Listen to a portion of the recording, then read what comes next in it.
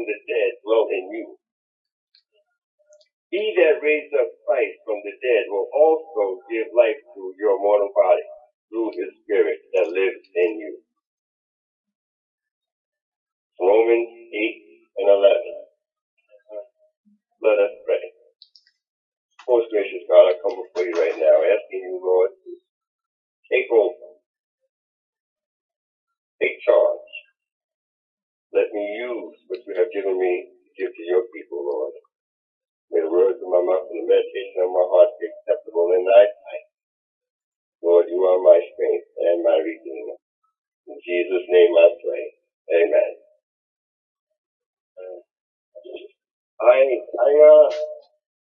I put a title on this one for obvious reasons that you'll probably find as I read it. I call it Justified, Sanctified, Glorified. The terms of redemption. Justified, sanctified, glorified. The terms of redemption. In the previous chapter, in the previous verse, Romans 8 and 10, Paul has been discussing the power that death still has over the body. It says that the body is dead because of sin, yet the spirit is alive because of righteousness. In this verse, he tells us how God has made provision for the power death has over our body. The spirit of him who raised Jesus from the dead, he's talking about God here, is in us. If he raised Jesus from the dead, then he's also capable of doing that with us as well. He tells us that we have the very same spirit living in us, which Christ has living in him. Therefore, God will do the same work in us that he did in Christ. When our physical death comes on this earth, just as Christ's physical death came, he will resurrect us just as he resurrected Christ. Paul tells us here that even though death has power over our physical bodies, it does not have power over our eternal life. Because we believe in Christ, and because the Spirit of God dwells within us, we will never have to fear eternal death. We will be resurrected into eternal life. We will be clothed in our heavenly robes. The sting of death can't touch us.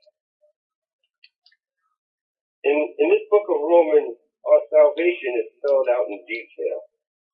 It talks about the universal sinfulness of us all. It talks about our individual need for a Savior. It talks about the terms and conditions of redemption and what it means to be justified, sanctified, resurrected, and glorified. Paul talks about the person of Christ, his work, his sacrifice, and his victory. That's the part that I like the most. We understand that Jesus died for us, but it's something about the resurrection, the return from death. The devil thought he had me, but it's a lie mindset. Yes, the victory. The victory. Y'all hear me? The victory. Thank God for the victory. But before we get to the victory part, Paul tells us the benefits we can gain from living a godly life in Jesus Christ. He talks about the place of law in our lives and how the law of the Spirit of life in Christ, Jesus, has set us free from the law of sin and death. In this book, we learn of the amazing power of the Holy Spirit in our lives and the power it gives us to live a holy life. In this chapter 8, we learn that there is no condemnation to those that are in Christ Jesus. And what the law was unable to do for sinners, he's been able to do for us through Christ's sacrificial death and his glorious resurrection.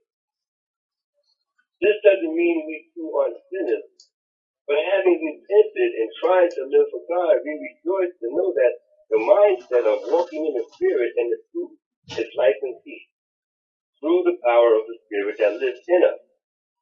And that by grace, We have been made alive through our Lord and Savior Jesus Christ.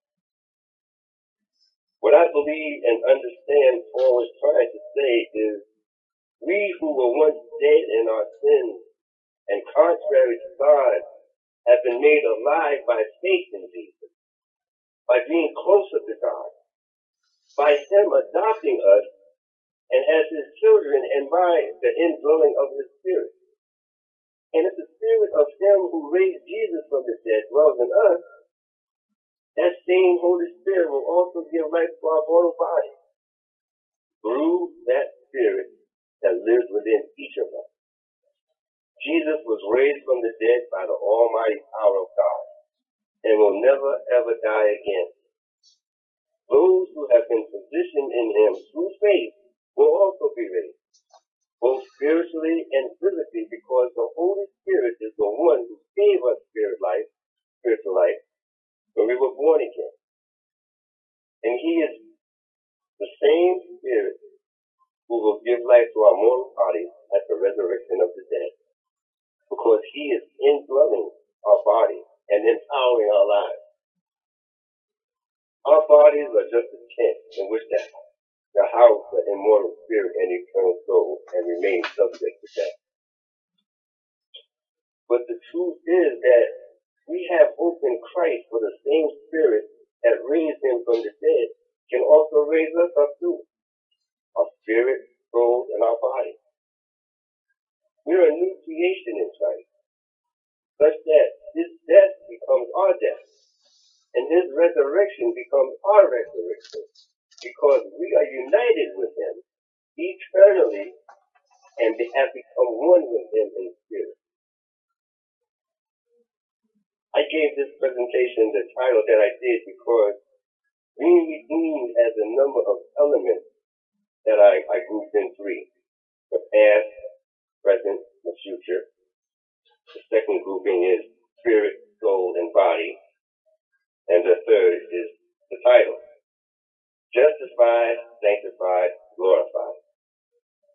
So all of these have to do with salvation. There's positional salvation, practical salvation, and prospective salvation. They are all ours by grace through faith in Christ. I found that out after reading on knowingjesus.com. I thought it was interesting because it fell right in place with what I was relating to in my presentation. And it read like this. First, it said, we were justified the moment we trusted Christ as our Savior. We were saved by grace through faith in Him. And at that moment of salvation, our human spirit was made alive and we were positioned in Christ. We are positionally justified with Him through time and into eternity. The second one is, we are being sanctified throughout this earthly life. We are going through a day-by-day process of practical sanctification where our soul life is being conformed into the image and likeness of Christ. We are positionally sanctified at salvation, but are also going through a lifelong process of practical salvation.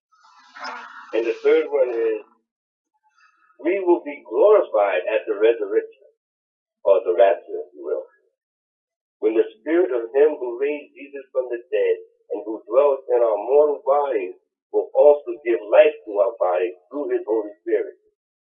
We were positionally glorified at salvation, but will be fully and finally glorified when we go to be with Jesus and receive an immortal body, like unto His gloriousness, resurrected, eternal body. Will be just like Him. God's plan of salvation is amazing. The way He has made for His children can only be devised and orchestrated by Him, who is able to keep us from falling. Justified, sanctified, and glorified. I made a choice to live by these terms when I decided to follow Jesus a long time ago. I didn't know it then, but I know it now. The more I study, the more I listen to Pastor Adams, the more I read, and the more I live this life that I have today. I truly, truly believe believe that all of those listening have made that same choice. It's all about God. He's already made a way for us. I feel so much better knowing that when life is over, it's not over. But I live day by day, praying, fasting, hoping, living. That one day, justified, sanctified, and glorified, I'll get to see the King. I'd like to close with a little prayer. Father, I know that the same spirit inside me dwells inside of Christ, and that what you did for your son, you will also do for me too. I know that I have to face physical death on this earth, but that is just a momentary symptom, because you have ensured that I will be with you, that I will live eternally by your side. I thank you for this promise, and I thank you for the reminder that I am eternally yours. Amen. Amen. Amen. Amen. Amen. Wow. Great outline. Yeah. Yeah. Justified, sanctified, glorified. I heard two great sermons today. One